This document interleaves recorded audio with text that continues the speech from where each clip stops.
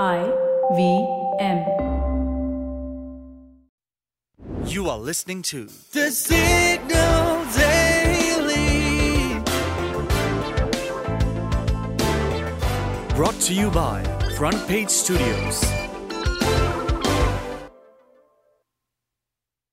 Social media apps everywhere are trying to capture the hearts of Gen Z, the ultimate cool cats of the digital realm. But when it comes to texting, what do they prefer? It's no secret that Gen Z is a generation deeply intertwined with technology and social media. When it comes to messaging apps, Snapchat and iMessage seem to dominate the scene, and apparently Snapchat is the go-to choice for Gen Z. But why is that the case? Well, times have changed. Unlike older generations that preferred calling or sending a text message, teens prefer something quick and fun that won't stick around forever. And Snapchat is just that. In this social media era where everything can go viral in an instant, Snapchat is a more intimate and private space for teens to connect with their friends. Plus, the disappearing messages and notifications alerting one about chat screenshots makes it more likable to Gen Z. For some people, Snapchat has even become a part of their routine, sending daily snaps to maintaining snap streaks and updating their friends on the minutest details of the day. This habitual behavior may linger on for years, especially for folks who have been using Snapchat for a while now, maybe even since its inception. Now, apart from Snapchat, there is another big player in the messaging app game, iMessage. Here, it's the clear preference of blue chat bubbles to green ones, and the appeal of being an iPhone user. According to the WSG, iMessage reigns as the top communication app among teens in the US, signaling its widespread usage and popularity in the younger demographic. This might not be entirely true for Indian users. iMessage still has its appeal, but India is an Android-dominated country, with WhatsApp being its texting preference. In fact, as of 2021, according to Union Minister Ravi Shankar Prasad, WhatsApp has over 530 million users in India. But now, all this raises the question, why are teens so crucial for Snapchat and Apple? So, here's the deal. As the current and future customers, teens are incredibly important for such companies. If a company can get them to adopt and embrace their services, they'll likely stick with it as they grow older, bringing in more users. So, both Snapchat and Apple recognize the significance of capturing this demographic, which is typically the age group of 16 to 24. However, these companies might also be looking out for millennials and Gen X. As mentioned by the Snap executives, Snapchat's user base has expanded beyond its initial teen audience, with half of its users now over the age of 25. As for WhatsApp and iMessage, it is already a place for family group chats and office talks. And let's not forget the competition. New apps like BeReal and Discord are gaining traction among teens, and Gen Zers love whatever is trending. So, as this generation enters its 30s, will they keep snapping or move on to the next trend?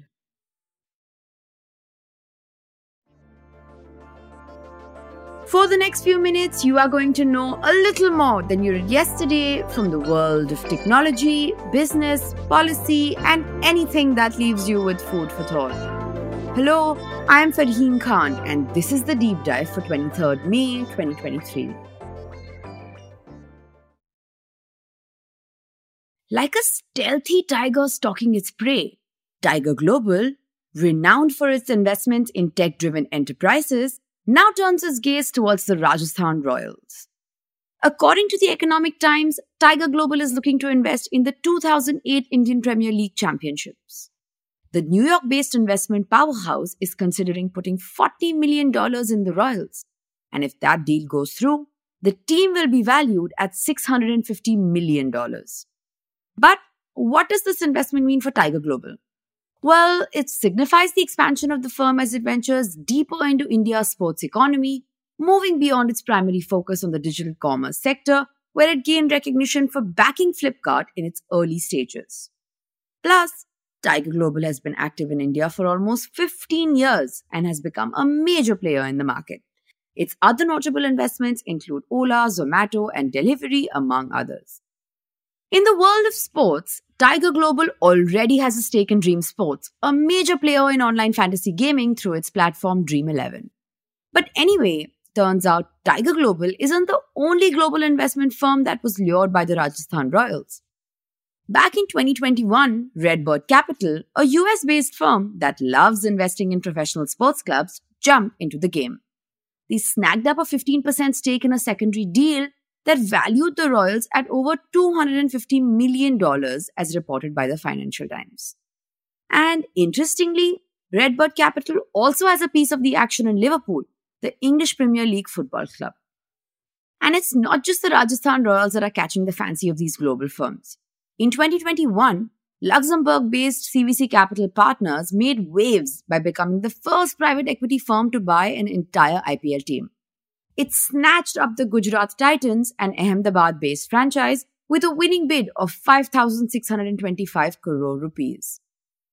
All this ultimately indicates the growing interest of private equity firms in the Indian sports market. But why is there a surge interest? It's simple. Everyone's itching to grab a slice of the IPL's $10.9 billion pie. But hold on. Let me give you a little more context to understand this better. First is money.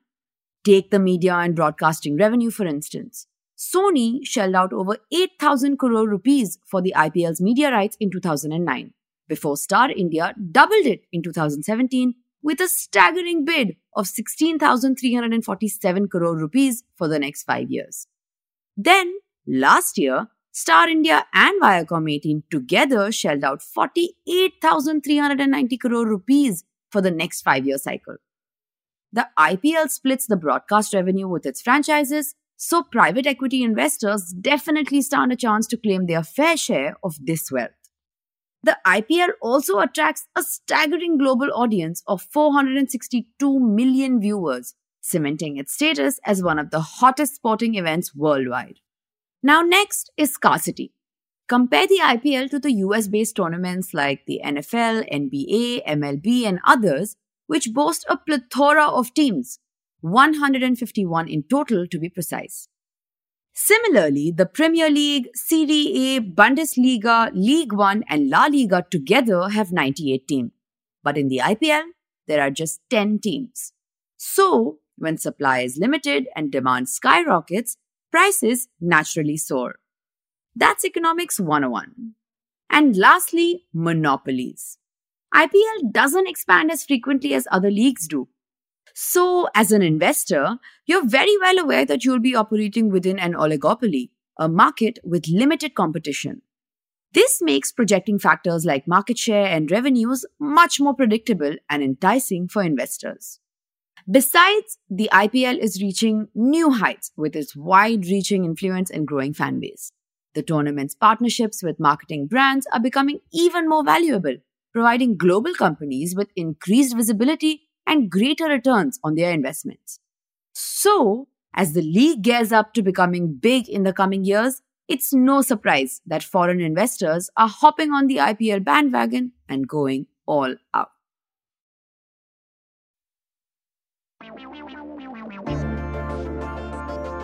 If you like listening to The Signal Daily, please show us some support. Rate and review us on Apple Podcasts and Spotify. We'd love to hear what you have to say about this podcast, so feel free to shoot an email at hello@thesignal.co. The Signal Daily is produced in association with IVM. The episode was written, researched and produced by Aditi and Manaswini, edited by Venkat Anand and Jaideep Vaidya, mastered and mixed by Manas and Nirvan. You can catch this podcast every morning on Spotify, Apple, Amazon Prime Music, Google Podcasts, or wherever you listen to your podcasts. We are thesignal.co on Instagram, LinkedIn, and Twitter.